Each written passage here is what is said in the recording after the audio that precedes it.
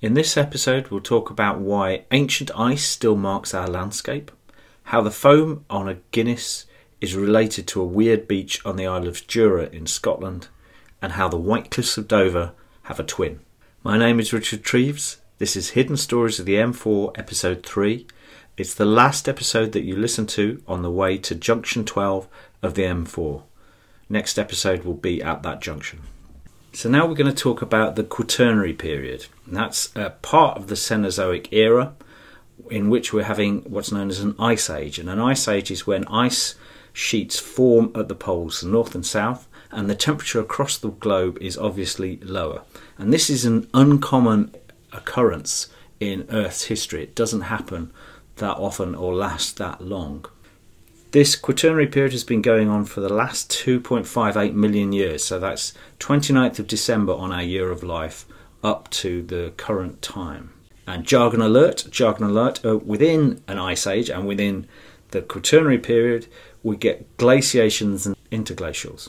And a glaciation is when the ice comes down, it comes further down. In Britain that's down from Scotland into the Midlands or beyond.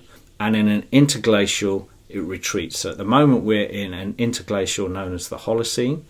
It's been going on for the last 12,000 years and there's no ice inter-year anywhere in Britain. The pattern of these interglacials and glacial periods is about once every 40,000 years. So they flip-flop between the states. And this is about 40 minutes in our year of life scenario. So every 40 minutes it's switching. So these interglacials and glaciations are really very fast in terms of geological time. Another thing about the glaciations is the ice accumulates. So ice accumulating is actually a huge mass of material and it pushes down on the Earth's crust, which depresses the crust and the mantle below it.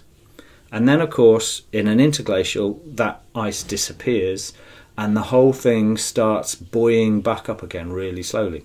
And in Scotland, it's going up at 0.6 millimetres per year, which doesn't sound like much, but in deep time, in geological time, that's extremely fast. And it builds various features in the landscape. So, for example, on the Isle of Jura, beaches are getting stranded, they're being moved up. And so you get staircase beaches because underneath the old beach, which has now risen up into the air, you get a new beach forming.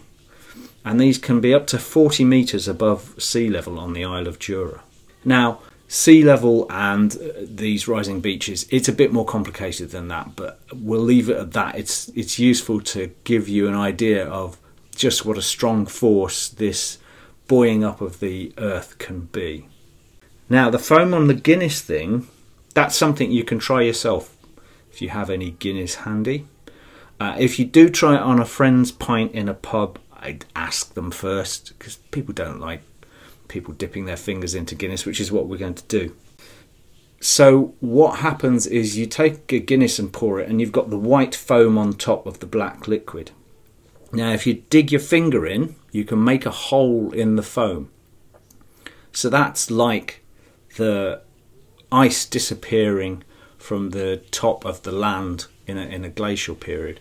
And what you can see is the black of the Guinness will actually arc up underneath that hole that you've made. So that's what's happening really, is the mantle is coming back up as the ice has disappeared, and it will actually move upwards, the layers, and so the land will come up. It's a good illustration of buoyancy and how it works in a geological context. It's playing around with a pint of Guinness and the foam on top. And now I want to talk about Côte d'Albâtre. This is White Cliffs and they're opposite Dover on the French side. And they're of great cultural significance, the French. They were painted by Monet, amongst others. And they're opposite the White Cliffs of Dover. And of course the White Cliffs of Dover are very culturally significant to us British. There was the song, for example, in the Second World War, Bluebirds over the White Cliffs of Dover. And the reason these two cliffs are there is not a coincidence. There was actually a ridge of chalk connecting the two sets of cliffs. And what that did was it dammed a lake behind it. So 500,000 years before present, the sea level was much lower because during glacial periods, the ice holds lots of the water and the sea level globally falls.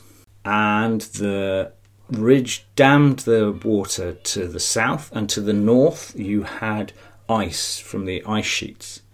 So this huge lake built up, and eventually it overtopped and flooded down over the chalk ridge, which was about 4 p.m. on New Year's Eve in our year of life, and washed it completely away. And we know this from the scarring patterns on the bottom of the channel. And I think this is the most significant landscape form that we'll come across caused by geology in these podcasts. It really is amazing to think that the channel is there because of a flood 500,000 years ago. And that flood didn't create the island of the UK. It didn't cut us off completely, because there was still a land bridge across from the north of England, across the North Sea to the continent that way. And that was known as Doggerland, and that flooded sometime later. So to conclude the Cenozoic Era, the last 3 podcasts, I've used the year of life as a way to get your head around deep time and the changes that happen in geological timescales. And we've seen how the geology of the Cenozoic has affected the building stone in London. I then went on to tell you about terror birds and how they can be characterised as pint-sized T-Rexes in a lot of ways. And then we talked about ice in the Cenozoic in the Quaternary period and how it's a dramatic effect on the landscape of the UK. And I also talked about that experiment that I hope you'll go away and do with a pint of Guinness, and seeing how the foam floats on the top of the Guinness in the same way as ice affects land floating.